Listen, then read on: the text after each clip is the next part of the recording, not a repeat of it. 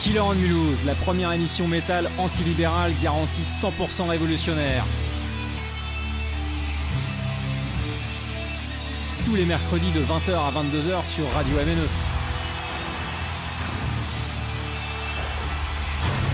Killer on Mulhouse, l'émission métal en or.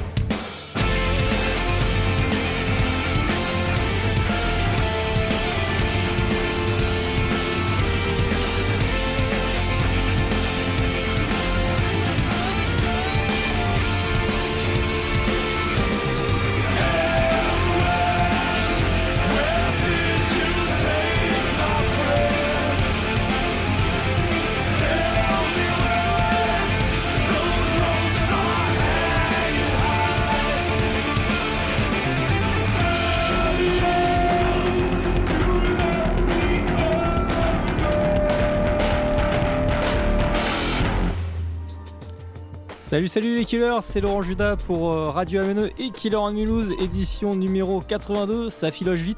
J'espère que vous avez fait votre retard avec l'interview excellente, passionnante du passionné Julien, vocaliste de Gorod. Si vous ne l'avez pas encore écouté, il faut absolument vous rever sur Mixcloud, enfin Radio MNE, www.radiomne.com. Ensuite, écoutez Radio MNE, il y a une petite icône en dessous du poste de radio Mixcloud, vous cliquez dessus, vous avez le filtre de toutes les émissions de la radio et vous pouvez même avoir un deuxième filtre en cliquant sur playlist et en sélectionnant Killer on Mulhouse et l'interview avec Gorod et l'épisode 80, le dernier en date. Excellent épisode, merci encore à Julien de s'être prêté au jeu avec joie et enthousiasme, c'était une superbe émission. En attendant, pas d'interview dans celle-là, mais honneur à un groupe local, un groupe de Mulhouse, puisque Mulhouse est vraiment la capitale du métal et non pas Le Havre, n'est-ce pas monsieur Seb Gruikman.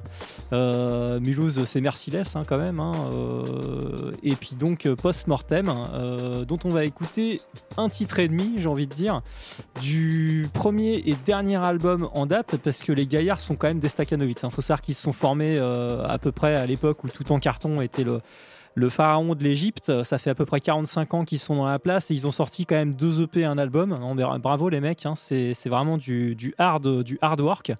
Non, mais je rigole, je sais que c'est pas facile, hein, les gars. Mais on va s'écouter donc 2 extraits, dont une intro du premier album donc, qui s'appelle God with Horns. Vraiment un chouette album assez varié, plutôt classé dans le death, avec un très bon batteur en la personne de Laurent que je salue et un bon guitariste, très bon guitariste aussi en la personne de Sam que je salue. J'espère que je me gourre pas sur les instruments, mais je crois bien que Sam est à la guitare, hein. Sinon vous me corrigerez, vous me taperez dessus si je dis de la merde sur votre groupe. Et il y aura normalement, peut-être bientôt, à l'horizon 2045 ou 2035, un deuxième LP apparemment qui sera peut-être surprenant, n'est-ce pas Laurent ? Bon bref, on s'écoutera celui qui date de 2016, le premier donc pour le moment. Et on va se plonger dans l'actualité toujours riche, toujours versatile, toujours choquante par les choix que je vais faire. Comme d'habitude, on va alterner entre du black atmosphérique, du punk français culte, l'espèce de dark un petit peu folk irlandais. Il y aura vraiment de tout, du trash technique aussi qui vient de Russie.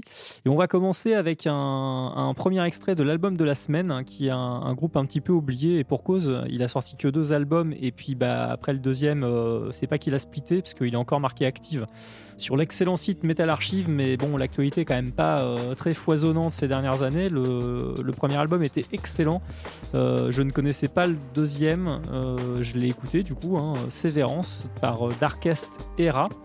Un groupe qui est donc classé Royaume-Uni, puisqu'effectivement ils sont d'Irlande du Nord. Techniquement, c'est effectivement le cas au niveau de la nationalité, sauf qu'ils sont irlandais, on va dire, en gros, pour faire court. Le chanteur de Primordial avait donné un coup de paluche sur le premier album. Ils se sont émancipés depuis. Ça date de 2014. On s'écoutera 2 autres extraits après celui-ci, donc qui s'appelle Sorrow's Boundless Realm, mais ça sera suivi justement de l'extrait de Death Technique russe, excellent, très très bonne découverte grâce à l'ami Arnvald que je salue au passage, grâce à qui je rends encore plus riche la programmation de votre émission Metal en Or, votre émission préférée de toute l'Alsace et de tout Navarre, comme dirait la Galichette, Grégoire, le batteur le plus rapide de tout le Far East. Allez, bonne écoute et à tout à l'heure, à tout bientôt.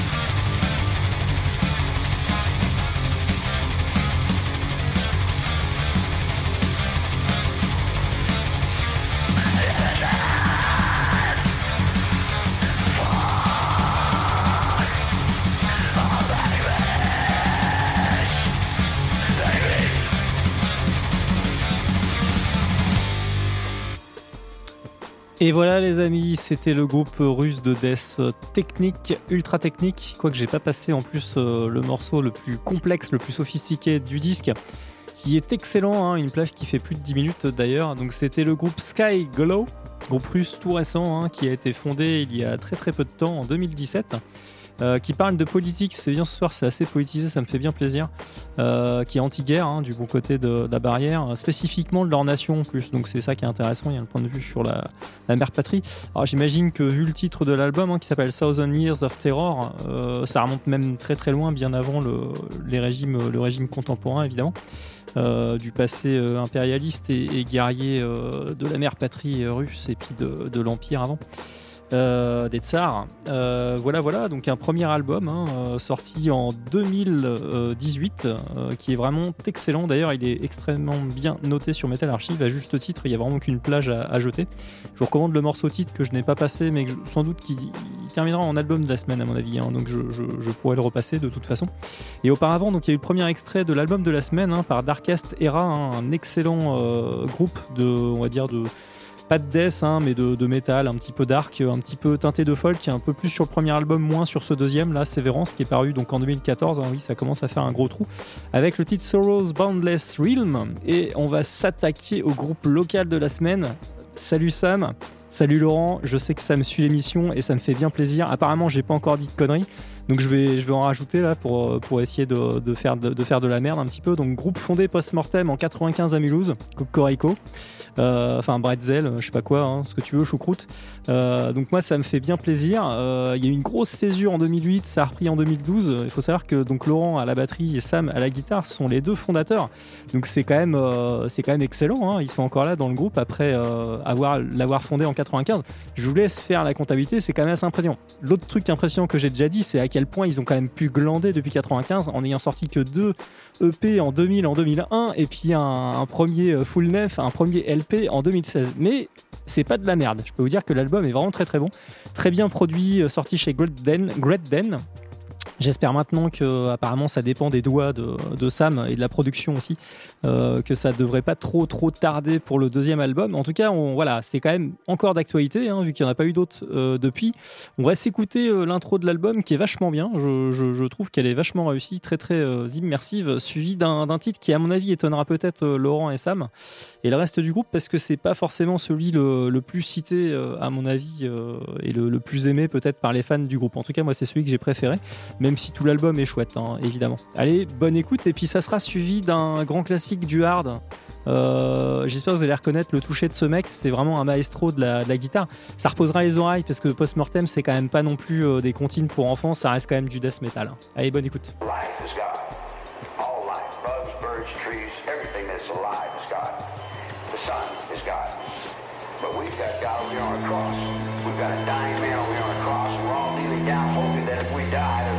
Somewhere else. Well, you got a whole bunch of people hoping that they die creates a hell of a big energy. And I call it death wish. It's mother's death wish. It's what everybody's going towards dying, like the Vietnam War when they wanted to blow the world up. And what have you got to do with God once again? I'm just a messenger of the truth.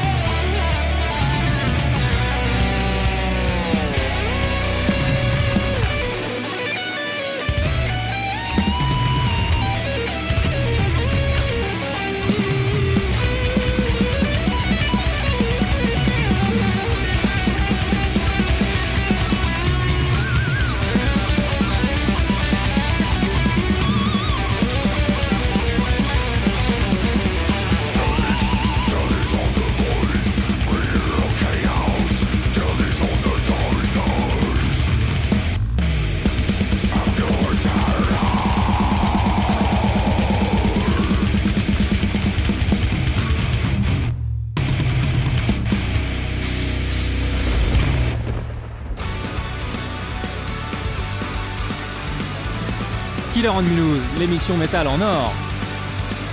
Tous les mercredis de 20h à 22h sur Radio MNE. Killer on Mulhouse.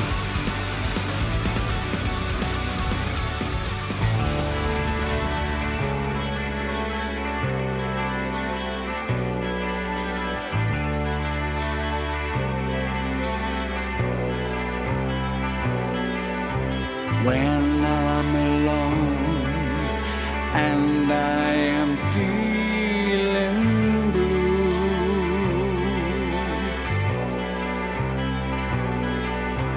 dreaming a dream of a world that's lovely and true,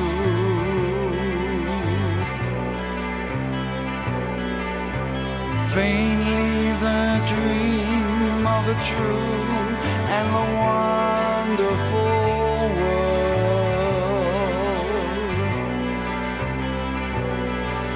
and no one will care as long as the world will turn.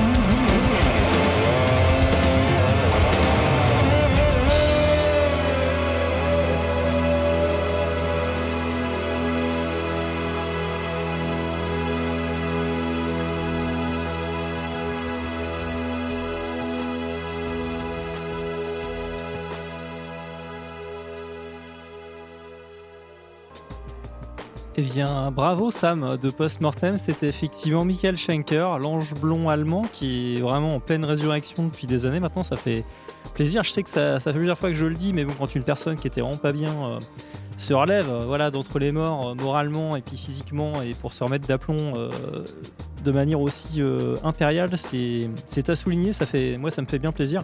Et là en l'occurrence c'est une reprise d'un titre qu'il avait composé alors qu'il était même pas majeur, hein, il avait moins de 18 ans quand il est rentré dans Scorpion, traîné par son grand frère Rudolf Schenker à l'époque. Donc Lonesome Crow était paru en 1972, d'ailleurs il revient sur ces événements où il n'a pas été très bien traité d'un point de vue du deal, hein, du contrat de travail, hein, quand bien même c'est la famille, t'es pas obligé de te faire enculer quand même par ton frangin. Ça a été le cas, hein, il dit clairement qu'il n'a pas été crédité sur des chansons. Vu les réactions des autres membres du groupe de Scorpion, maintenant j'ai l'impression que c'est lui qui tape un peu plus tôt dans le mille, enfin qui est plus proche de la vérité, quoi. En tout cas il a pas de haine, hein, ou de ressentiment par rapport à ça, il dit juste que c'est pas très très correct. En tout cas il a rebossé In Search of the Peace of Mind, qui est la première composition qu'il a écrite de ses 10 doigts, où il devait avoir 15 ans, quelque chose comme ça. C'est assez impressionnant, le petit coup de neuf est vraiment chouette, et puis en plus il chante hyper bien, cette espèce de salopard, hein. Il a réussi à monter dans les aigus là, c'est super bien, un très très beau morceau, assez planant. On sent bien que ça a collé bien avec le jeu d'Uli Roth, hein. Ils auraient pu vraiment faire un binôme ou un trinôme avec Rudolf Schenker, super intéressant pour le groupe. Il n'en a pas été ainsi, mais c'est pas grave, chacun a poursuivi sa carrière solo. Là en l'occurrence il ressort un album sous le nom de MSG, comme à la grande époque dans les années 80. C'est même plus The Michael Schenker Group, etc., ou Michael Schenker Group. C'est vraiment MSG. Et donc c'est symbolique, hein. C'était donc paru sur l'album Immortal, sorti chez Nuclear Blast en 2021. C'est tout récent. Et donc auparavant on a eu droit à une très très belle intro, un petit peu sympho, un petit peu cinématographique de Post-Mortem sur son album God with Horns, paru en 2016. Avec une illustration de Laurent, hein, puisque non seulement c'est un très bon batteur, en plus c'est un très bon illustrateur, hein. Donc je me plante pas non plus, Sam, je pense, en citant Laurent Greder, ou Laurent Post-Mortem à la peinture. Je pense que c'est tout à fait son style. Donc c'était l'intro qui s'appelle Beyond the Void. J'en profite pour saluer les copains Antoine et To Beyond the Void, suivi par Void Millennium Genesis. Ça faisait le lien, même si c'est le dernier titre de l'album. J'aime beaucoup, hein, le riff est vraiment ravageur, hein, ça groove à mort. C'est ce qui est cool dans Post-Mortem, c'est assez brutal, mais c'est assez groovy aussi. Il y a pas mal de mélodies, et puis comme me l'a signalé Sam, merci. Dernière anecdote à propos de Post-Mortem, Jack Welch, qui faisait partie du groupe à une époque, est revenu dans le groupe donc relativement récemment, et c'est lui qui se fend du solo, excellent d'ailleurs, hein, sur ce titre Void Millennium Genesis. Jack Welch, un excellent guitariste qui a fait partie de Dust in Mind, et puis qui est guitariste professionnel, on peut dire, vu qu'il donne des cours au conservatoire de Mulhouse, si ça n'a pas changé depuis la dernière fois que je l'y ai vu. Voilà pour la petite séquence locale avec Post-Mortem, donc, et stay tuned pour le futur du groupe, hein. J'espère qu'il va se conjuguer après-demain, même si c'est pas demain, que ça sera relativement bientôt pour le futur deuxième album. Voilà, et on va continuer de s'enfoncer dans The Storm Still Rages Inside. Le métal a encore des choses à dire depuis 2014 jusqu'en 2021, puisqu'à cause de ou grâce à l'album Severance de Darkastera, on revient quand même en 2014 pour ces actualités. Ça commence à pu être tout chaud. Avec le morceau Songs of Gods and Men, ça veut tout dire, hein. Voilà, la teinte folk, elle est aussi dans les thématiques qui sont abordées par le groupe, hein, qui reste un petit peu sur la mythologie et sur sa terre aussi, hein, de l'Irlande, même s'ils sont de Nord-Irlande et de Belfast, donc techniquement, comme je vous l'avais dit en prélude, c'est le Royaume-Uni. Et puis ça sera suivi d'un groupe états-unien de black metal entièrement composé de femmes, et il y en a beaucoup dans le groupe puisqu'elles sont 2. C'est plus facile à tenir que quand on est 5 ou 6, c'est sûr, mais c'est quand même pas mal parce qu'il n'y a pas tant de groupes que ça dans le métal qui sont constitués uniquement de filles. Ça, je peux vous dire que c'est vraiment rare. J'ai mon excellent collègue Hakim de l'émission Black Roots Metallic de Dijon sur Radio Campus aussi qui a fait une émission spéciale à ce sujet. Il en a chié, hein, le mec, hein. D'ailleurs je lui ai piqué pas mal d'idées, là ça ressortira dans les autres émissions, mais pas celle-là, il en a pas diffusé. Donc c'est mortel, hein. C'est du Black Atmo qui est très beau, très émouvant, et là j'ai vraiment choisi un titre qui est très très spécial. Ça ressemble vraiment à rien, je trouve, de ce que j'ai pu écouter dans le genre. et elles se fendent comme ça, vu qu'une des deux membres est capable de jouer de l'accordéon, du piano, et qu'elles ont fait intervenir une violoniste assez connue qui fait partie des sphères alternatives, qui n'est pas spécialement raccrochée au monde du métal, mais qui s'est fait sa place dans les sphères un petit peu underground et qui est un petit peu connue, qui est une très bonne violoniste. Meredith Yayanos, je crois, je veux pas écorcher son nom, donc je vais vous lire ça vite fait. Voilà, je pense que c'est son nom. Ouais, c'est ça exactement. Meredith Yayanos, voilà, donc un premier LP, hein, c'est un jeune groupe aussi, hein, ça n'a pas été fondé il y a très très longtemps. Premier LP s'appelle No Down for Men. Alors, si vous regardez la pochette, c'est assez clair, le message féministe est là, hein, donc il y a des espèces de cadavres, enfin en tout cas des cadavres, je sais pas, mais des hommes qui sont à leurs pieds, aux pieds de femmes en tout cas, ou d'anges féminins. Donc No Down for Men, moi je le traduirais par pas de répit pour les mecs, quoi, hein. Vous allez bien en chier, et elles ont bien raison, parce que vu ce qu'on leur a fait baver pendant des siècles et des millénaires, elles ont bien raison. Alors le nom du groupe est quand même assez excellent, hein, c'est Feminazgul, qui est une contraction de féminazie. Évidemment, elle se joue du terme hautement péjoratif et injurieux, hein, que les réactionnaires et autres conservateurs renvoient à la figure des féministes radicales. Et puis Nazgul, puisqu'elles sont quand même assez fans du monde de Tolkien. Donc voilà, le jeu de mots est assez excellent. Il y a donc des thématiques féministes dedans et antifascistes. Moi, ça me plaît beaucoup. Et surtout, la musique, elle est vraiment mortelle. Et ça, il n'y a rien à dire, hein. Quand la musique est bonne, voilà, on fait abstraction de toute façon du message, qui nous plaise ou non au bout d'un moment. Enfin, pas complètement, mais en tout cas, dans ce cas-là, moi, ça ne fait que renforcer mon attrait pour le groupe. Évidemment, vous me connaissez un petit peu. Allez, bonne écoute avec le deuxième extrait de Darkestera, et puis ça sera suivi donc de ce fameux groupe féminin de black metal atmosphérique.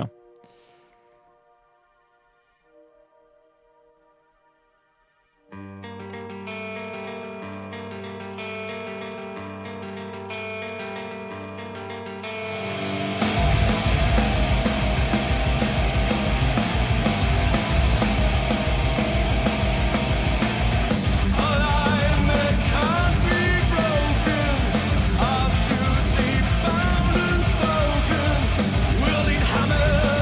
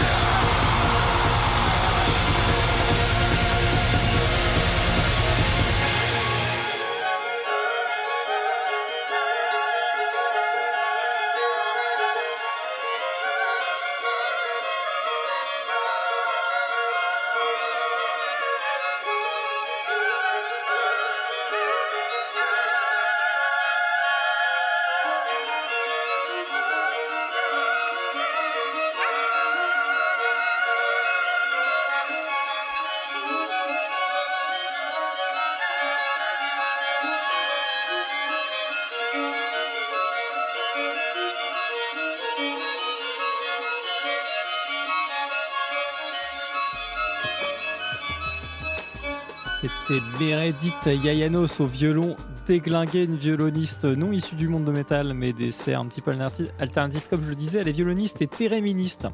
Est-ce que c'est que théréministe ? Non, parce que vous êtes vraiment des incultes, je le sais. Vous écoutez du métal, donc forcément, vous êtes débiles. Alors, c'est l'espèce d'instrument qui permet à des tâches comme nous autres, qui ne sont pas musiciens, de jouer de la musique sans savoir rien faire du tout de nos 10 doigts, ou de notre bouche, ou de nos pieds, ce qui est quand même vachement pratique. Et donc, le thérémine, hein. C'est 2 tiges, si vous avez déjà vu. Donc il y a une tige à gauche qui permet de régler le volume en approchant sa main. On touche pas directement, hein. Et la tige de droite, en fait, la hauteur de la note. Voilà, avec ces deux manières d'évoluer, de bouger là, autour de ces 2 tiges, bah, on réussit à réaliser une sorte de musique. Voilà, la musique concrète, on a beaucoup utilisé justement pour ça permettre à des néophytes de la musique qui n'ont pas fait de solfège, qui n'ont pas eu d'apprentissage sur les instruments, de pouvoir sortir des sons. Et moi, je trouve ça vraiment très très bien. Donc Jean-Michel Jarre, élève de la musique concrète, pouvait en utiliser ou aimait bien cet instrument, et puis tout un tas d'autres personnes. Voilà, pour le thérémine, et donc pour ce groupe excellent, hein, qui s'appelle Femina's Ghoul, qui a sorti sur Bandcamp, au moins physiquement, je ne sais pas, mais c'est au moins disponible de manière digitale. C'est l'équivalent d'un album, hein, c'est assez long. Si je vous l'ai dit tout à l'heure, je suis con, c'est bien un LP, je vous dis de la merde, c'est pas un EP bien sûr.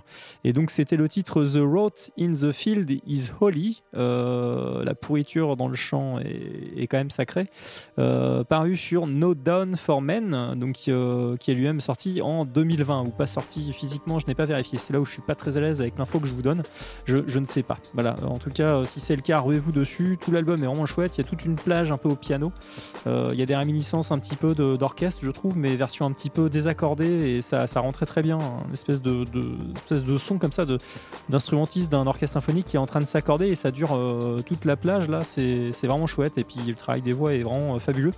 C'est comment dire, c'est pas du tout commun, c'est ça qui est intéressant sur ce morceau-là. Bon, il y a d'autres plages qui sont un petit peu plus classiques, hein. En tout cas, c'est super. Et donc, il y a eu Darkestera avec Songs of Gods and Men, paru donc sur Severance, le dernier album en date, sorti en 2014. Allez, on va changer d'ambiance avec du punk français extrêmement culte.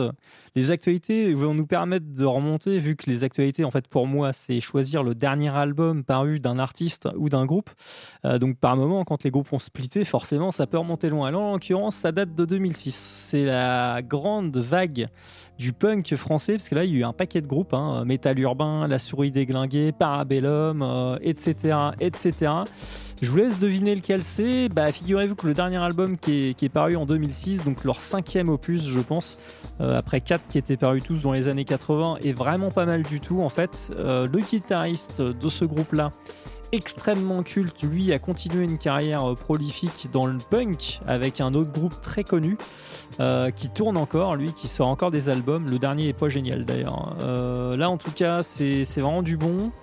Évidemment il faut aimer un peu le punk, un petit peu engagé, tout ça. Enfin bon, les paroles là sont pas tellement engagées d'ailleurs. Finalement ce groupe là l'était pas tant que ça au niveau des paroles d'ailleurs. Je vous laisse en compagnie de ce grand nom du punk français. Et puis on se retrouve après. Il y aura quand même le 3e et dernier extrait d'ailleurs très maidenien. Ça fera un petit lien avec la cave à vin de ce soir de Darkestera. Voilà, allez, je la ferme et je vous laisse écouter ces 2 titres qui n'ont rien à voir l'un avec l'autre, et c'est ça qui est bon.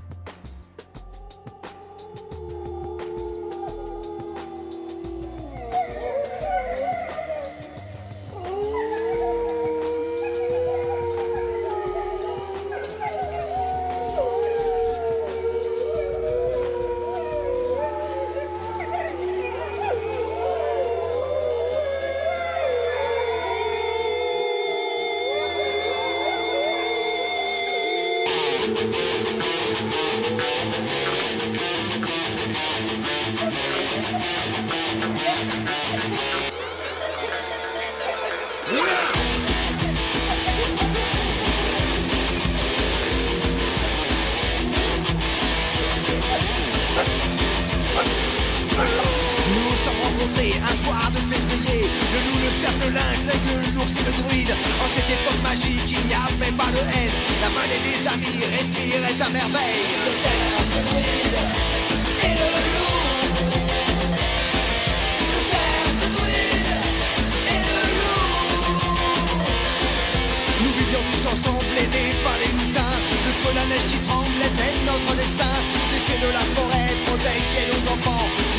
notre chair sans effusion de sang. Le cercle druide et le loup. Le cercle druide et le loup.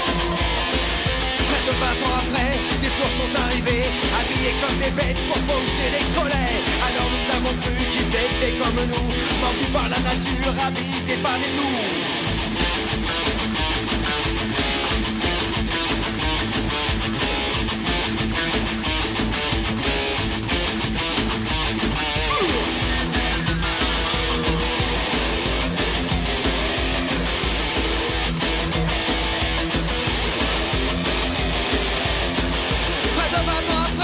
Remontant la piste, les herbes avaient fondu, les pierres étaient tondues, les hommes avaient piégé les animaux sacrés, ils ont empoisonné le cercle de l'amitié. Le cercle druide et le loup.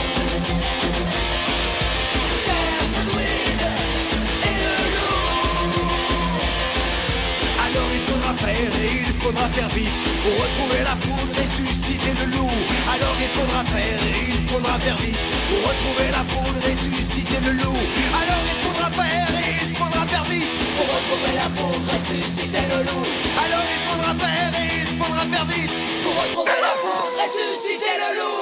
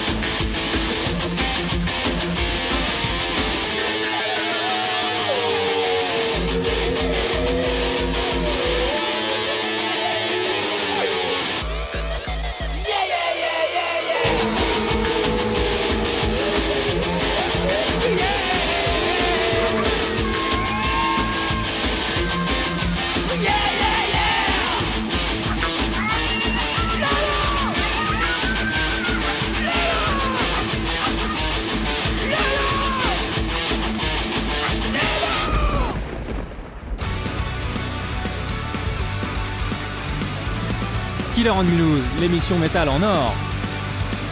Tous les mercredis de 20h à 22h sur Radio MNE. Killer on Mulhouse.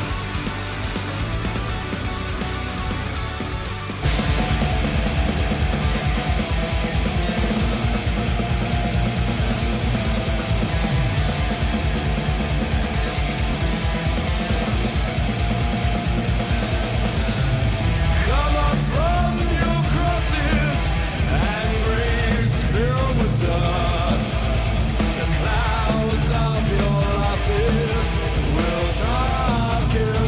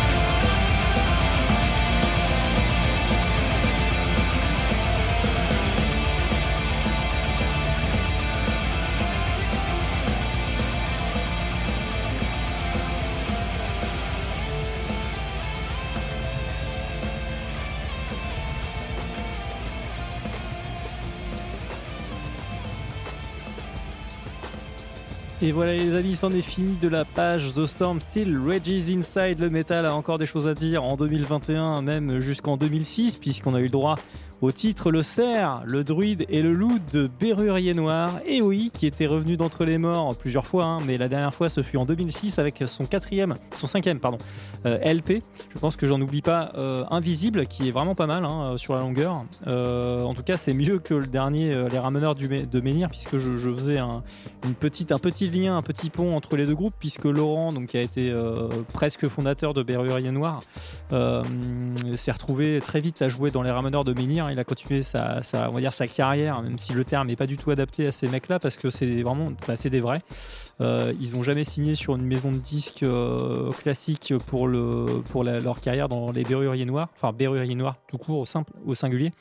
Ils ont tout fait eux-mêmes en autoprod, enfin, c'est assez incroyable hein. Ils avaient réussi à vendre 60 000 environ albums, 60 000 exemplaires à chacun de leurs albums, ce qui faisait 250 000 exemplaires, sans tellement de promotion. Ils avaient fait eux-mêmes leur service d'ordre, enfin, tout était autogéré quasiment. C'est vraiment c'est assez dingue, voir des vrais de vrais. Donc ils avaient estimé qu'il était temps d'arrêter à la fin des années 80 hein. Ils avaient donné un espèce de concert d'adieu en 89 avec une espèce de déformation, comme ils l'ont appelé, plus qu'une reformation.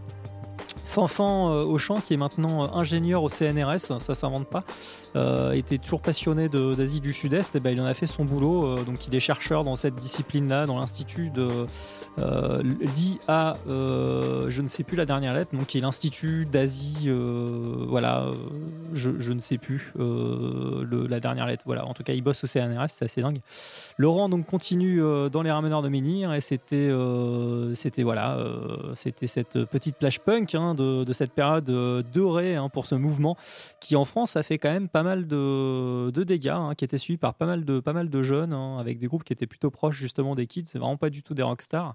Ça s'est perdu malheureusement entre temps, mais je pense qu'ils avaient tout pigé. Bon, on va revenir à ce genre de fonctionnement là, je pense d'ailleurs, y compris dans toutes les sphères de la musique, même dans le métal. D'ailleurs, c'est un peu ce qui se produit finalement avec l'accès au Facebook, au Messenger. Hein. C'est de nouveau un petit peu plus direct. À une époque, on passait par les maisons de disques. Les fans ne pouvaient pas tellement parler comme ça, échanger avec leurs musiciens favoris. Et puis là, ça c'est devenu un petit peu plus simple. Alors, je parle évidemment hein, à l'échelle locale moyenne. Hein. Je parle pas d'Iron Maiden ou d'ACDC. C'est complètement impossible malgré ces moyens technologiques de rapprochement. Voilà. Et donc il y avait le dernier extrait de Severance, le deuxième album de Darkestera, avec Trapped in the Hourglass et des harmonies de guitare qui font furieusement penser aux vieux amis d'Iron Maiden qu'on va retrouver dans la cave à vin pour le 4e album du groupe, qui a été sélectionné dans cette rubrique qui permet de déterrer un grand album du hard rock, du heavy metal, du thrash metal et de toute la famille du metal depuis ses fondations en 70 jusqu'à maintenant. Alors on a quand même parcouru 13 ans, c'est pas si mal. Même si évidemment au fur et à mesure des années il y aura de plus en plus de bons albums, donc ça avancera de moins en moins vite dans les années, mais vous m'en voudrez pas, c'est pas grave. Peace of Mind est donc paru en 83, hein, c'est le 4e album du groupe après The Number of the Beast. Un album de la construction d'un grand succès mondial hein. Il a fait encore mieux aux États-Unis que The Number of the Beast, assez largement d'ailleurs, ce qui est logique hein. C'est là où ils ont commencé à entreprendre leur première tournée mondiale, où ils étaient en tête d'affiche du début à la fin quasiment intégralement, ce qui n'était pas forcément encore le cas avec The Number of the Beast hein. Dickinson était là depuis donc 2 albums hein. Il avait fait ses marques, il avait déjà coécrit des titres hein. Sur The Number of the Beast, il en avait coécrit 2 ou 3. Le groupe avait simplement pas pu mettre son nom à l'époque parce qu'il était en train de se barrer de son son. Contractuellement, c'était pas possible, ça aurait foutu la merde. Mais il avait bien coécrit. Alors, je pense que c'était The Prisoner et 22 Acacia Avenue, ou Children of the Damned plutôt. Voilà. Donc là, cette fois-ci, officiellement, il n'y a pas de problème. Hein. On voit son nom sur 4 des 9 compositions de l'album, qui est pour moi légèrement supérieur à The Number of the Beast, d'ailleurs, intrinsèquement. Hein. Je dis ça parce que Hallowed Be Thy Name est complètement intouchable sur The Number of the Beast. Là, il n'y a pas un tel morceau, mais par contre, il n'y a que 2 titres qui sont moyens, mais quand même largement meilleurs que les 2 boosts qui étaient parus sur le précédent, avec Invaders et Pig England, surtout, qui est abominable. Donc là, ça serait Sun and Steel et Quest for Fire, qui sont vraiment pas fameux, très poussifs, mais ça reste quand même du lourd. Évidemment, The Trooper, Revelations, The Flight of Icarus, To Tame Alone, que j'ai déjà diffusé, donc il ne sera pas dans la sélection, mais rassurez-vous, il n'y aura pas que les titres les plus connus. Évidemment, j'ai feinté un petit peu, parce que quasiment tout est excellent sur cet album, qui a été platine donc aux États-Unis. C'est le disque qui atteint le statut de platine le plus rapidement là-bas, en 3 ans, ce qui n'est pas non plus fulgurant, vous noterez. En 86, il s'est transformé en platine. Il l'a été aussi en 95 au Royaume-Uni, qui représente 300 000 ventes.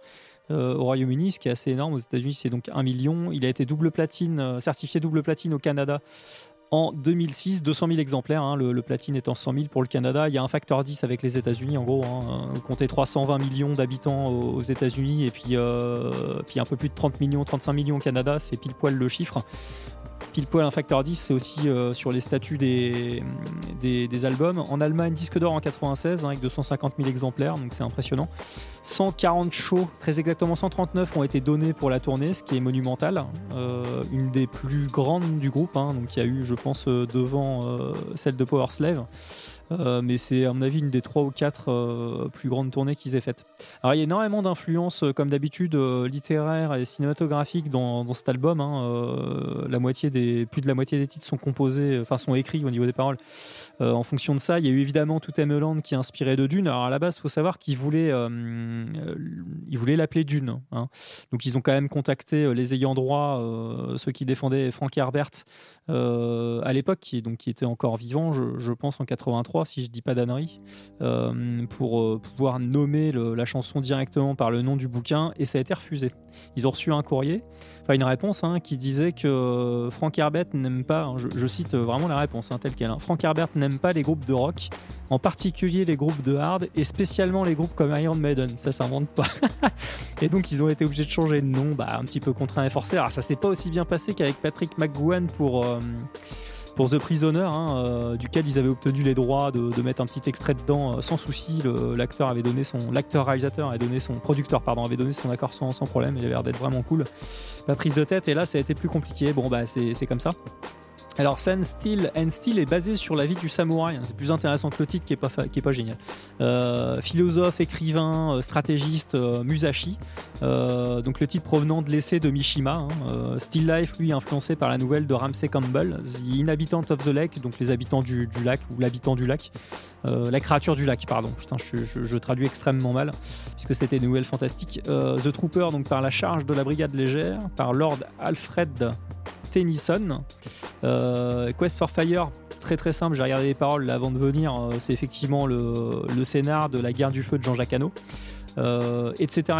Donc voilà, c'est extrêmement influencé par tout ça. Where Eagles Dare, d'ailleurs, on entend, c'est Quand les aigles attaquent, c'est le film d'espionnage avec Clint Eastwood, Richard Burton aussi, de tête, qui est sorti dans les années 60. Ça a inspiré c'est un ouvrage à la base, mais ça a inspiré directement la chanson quand même qui ouvre cet album là, avec des extraits. Ils ont réussi à sampler, je sais pas comment ils se sont démerdés, les bruits de mitraillettes, mais au début, moi, quand j'entendais ce titre là, je trouvais que le son, j'avais l'impression que c'était mon CD qui était rayé, quoi, en fait. Mais non, normalement ça provient d'une scène, voilà, du film là, où ils sont en train de se tirer les uns sur les autres. C'est extrêmement mal fait, mais bon, c'est pas grave, c'est assez rigolo pour l'anecdote. Donc tout est inspiré beaucoup pour les textes d'œuvres littéraires et cinématographiques. Ça a toujours nourri Maiden, l'histoire aussi, et donc Peace of Mind ne fait pas exception à la règle. C'est même encore plus le cas dans cet album-là que les précédents. Que puis-je dire d'autre ? Sur Still Life, qui fait partie de ma sélection de trois titres de ce soir, il y a un message subliminal en intro qui a été dit par Nico McBrain, le batteur, transfuge de Trust, donc c'est le premier album sur lequel il joue pour Iron Maiden, qui remplace Cliff Burr, que je préférais très nettement. Alors Nico McBrain est plus technique, c'est sûr, et meilleur intrinsèquement, mais Cliff Burr avait plus de frénésie, de hargne, je trouve. Je préférais son style, je trouve que ça collait mieux au groupe, mais bon, voilà, ce n'est que mon avis.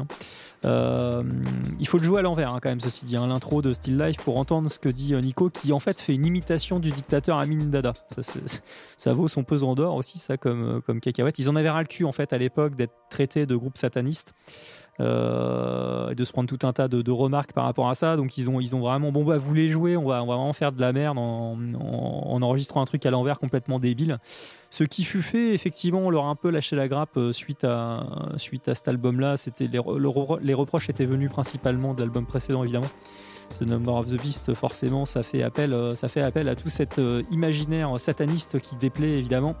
Les puribons, principalement en Amérique du Nord et aux États-Unis en particulier.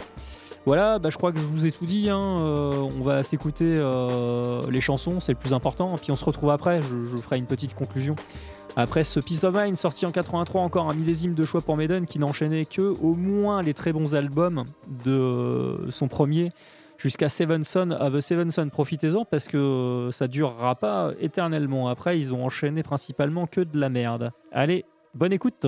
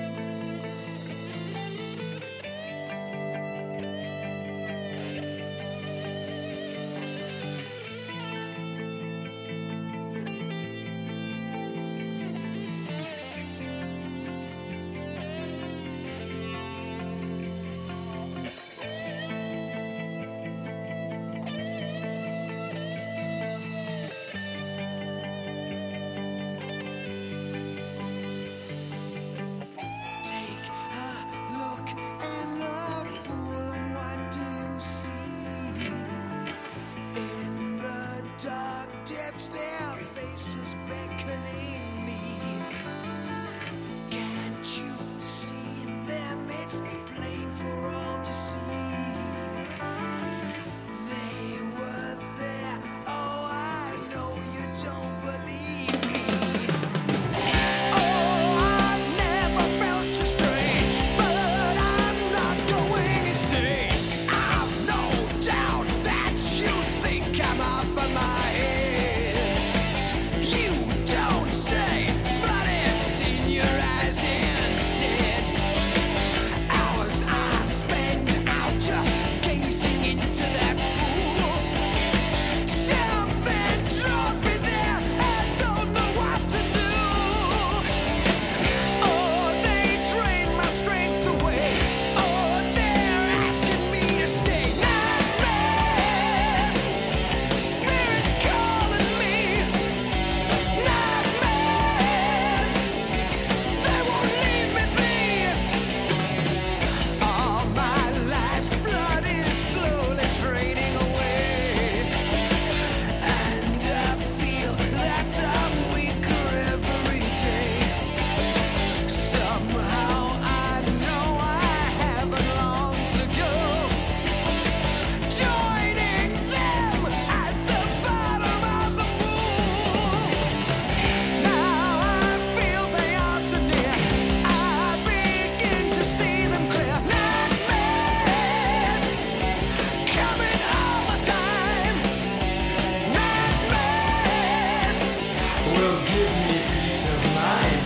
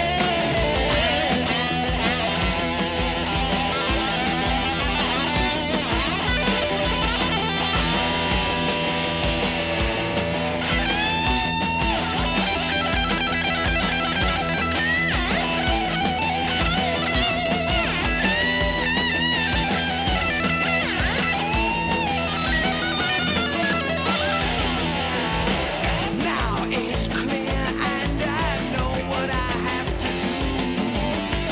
I must take you down there to look at them too. Hand in hand, then we'll jump right into that pool. Can't you see? Not just me, they want you to. Oh, we'll drown together. It will be forever. Nightmares, forever calling me. Nightmares, now we rest in peace. Et voilà, on a eu droit dans l'ordre à Revelations, Die With Your Butson. Et puis, je suis peut-être un petit peu fort, non, pas tant que ça. Non, c'est à peu près bon. Et en dernière plage de ce Peace of Mind, excellent cru de Maidens, paru en 83, Still Life, donc avec cette petite intro qu'il faudra écouter à l'envers, où Nico McBrain, le batteur, imite le dictateur Amin Dada, et voilà, pour tordre un petit peu le cou à tous ceux qui reprochaient au groupe d'être satanistes, etc., etc. Ils ont mis un petit peu de fun dans cet album. Voilà, le premier sur lequel intervient justement Nico McBrain, qui était dans Trust auparavant, qui a fait d'autres groupes aussi avant, un batteur très technique, qui avait d'ailleurs monté le niveau de Trust. C'est ce que disaient les membres du groupe là, a posteriori. C'est le batteur le plus costaud qu'ils avaient eu d'un point de vue technique. Mais bon, moi je préfère, comme je vous le disais, Cliff Burr, qui a officié de Iron Maiden jusqu'à The Number of the Beast, en passant par Killers, donc l'excellent Killers. Mais bon, il est parti du groupe parce qu'il y avait quelques petits problèmes à gérer apparemment. Mort depuis, il avait contracté une grave maladie. Le groupe l'avait aidé d'ailleurs à plusieurs reprises pour récolter des fonds. Je crois que c'était une sclérose en plaques qu'il avait, il me semble. Je préfère ne pas trop m'avancer quand même, je risque de dire une bêtise, mais il me semble que c'est ça. Voilà, line-up le plus classique du groupe, qui a perduré jusqu'en 88, puisque après cette tournée qui a suivi Seven Son of the Seven Son, Adrian Smith a plié les Gaules et parti de Maiden pour revenir en 2000. Enfin, en 99, très exactement, pardon, d'ailleurs. Il avait laissé sa place à l'époque à Yannick Gers, un guitariste assez médiocre, je trouve personnellement. Voilà, en tout cas, là, c'est l'âge d'or du groupe, comme dirait Sylvain de Monolith, que je salue au passage. Il n'y a rien acheté du premier en 80 jusqu'à 88. Power Slave est excellent aussi en 84. Et puis après, il y aura deux joyaux parmi les joyaux avec Somewhere in Time et Seven Son of the Seven Son. Voilà, il est temps de clore l'épisode 82 de Killer on Mulhouse avec un titre pas du tout métal, parce que j'aime bien ça aussi, parce que c'est pas si éloigné que ça, et parce que de temps en temps ça fait pas de mal et ça va relaxer tout le monde pour aller se mettre au pieu tranquillou. Je vous dis à la semaine prochaine. Normalement, il devrait de nouveau y avoir un groupe en interview, et pas des moindres d'ailleurs. Ça me fait bien plaisir si ça se passe, mais normalement ça devrait se passer, il n'y a pas de raison. Ça changera un petit peu des interviews avec, au niveau style musical, j'entends. J'ai adoré toutes celles que j'ai faites évidemment, mais là pour une fois on aura un groupe dans un registre un petit peu plus classique du métal, un petit peu plus light que le black, le death, etc. Il n'y en a pas tant que ça, donc ça fait plaisir de voir que ça, je ne veux pas dire que ça repart, mais en tout cas il y en a un qui a sorti un album qui est vraiment très honorable, plus que ça même. Ça fait plaisir. Voilà. Prenez soin de vous, passez une bonne nuit, dormez bien, faites de beaux rêves, et puis on se dit à la semaine prochaine pour le 83e épisode. C'était Laurent Judas sur Radio MNE 107.5 pour les Mulhousiens, Mulhousiennes, www.radiomne.com, en streaming en direct du monde entier. En streaming, c'est pas toujours en direct sur la radio évidemment.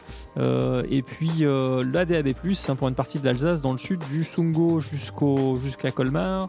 Et puis retrouvez les podcasts, évidemment, il y en a plus de 80 maintenant, évidemment, un pour chaque émission, en allant aussi sur le www.radiomne.com. Vous cliquez sur écouter Radio MNE, il y a une petite icône en forme de nuage avec marqué Mixcloud, et là vous avez accès à tous les podcasts de la radio. Playlist Killer on Mulhouse, c'est une fonction qui est accessible quand vous utilisez un ordinateur classique, mais pas quand vous utilisez un portable. Donc là, il faut taper Killer on Mulhouse directement, ou alors suivez la page Facebook de l'émission. Évidemment, Killer espace on espace Mulhouse sur Facebook, vous la trouverez facilement. Vous êtes plus de 800 à l'avoir suivi, c'est énorme. À force de harceler les gens, de les menacer physiquement, d'avoir fait plusieurs séjours en prison, ça marche, ça fait office. Les gens se mettent à liker la page et ça fait bien plaisir. Continuez comme ça, partagez, écoutez surtout, et puis à la semaine prochaine. Allez, ciao, bisous.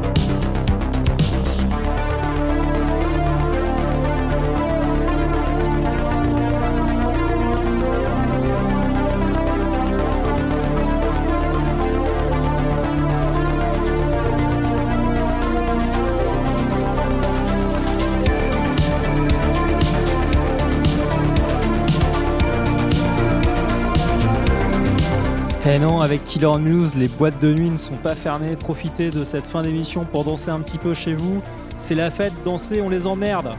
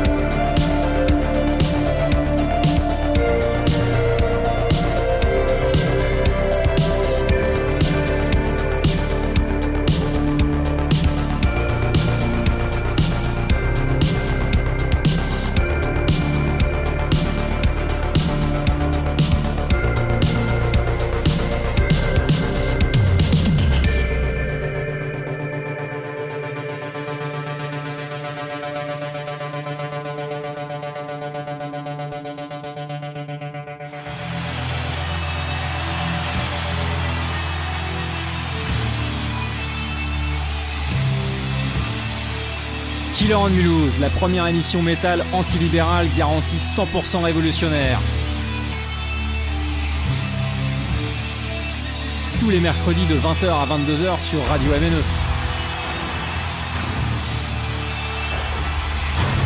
Killer on Mulhouse, l'émission métal en or.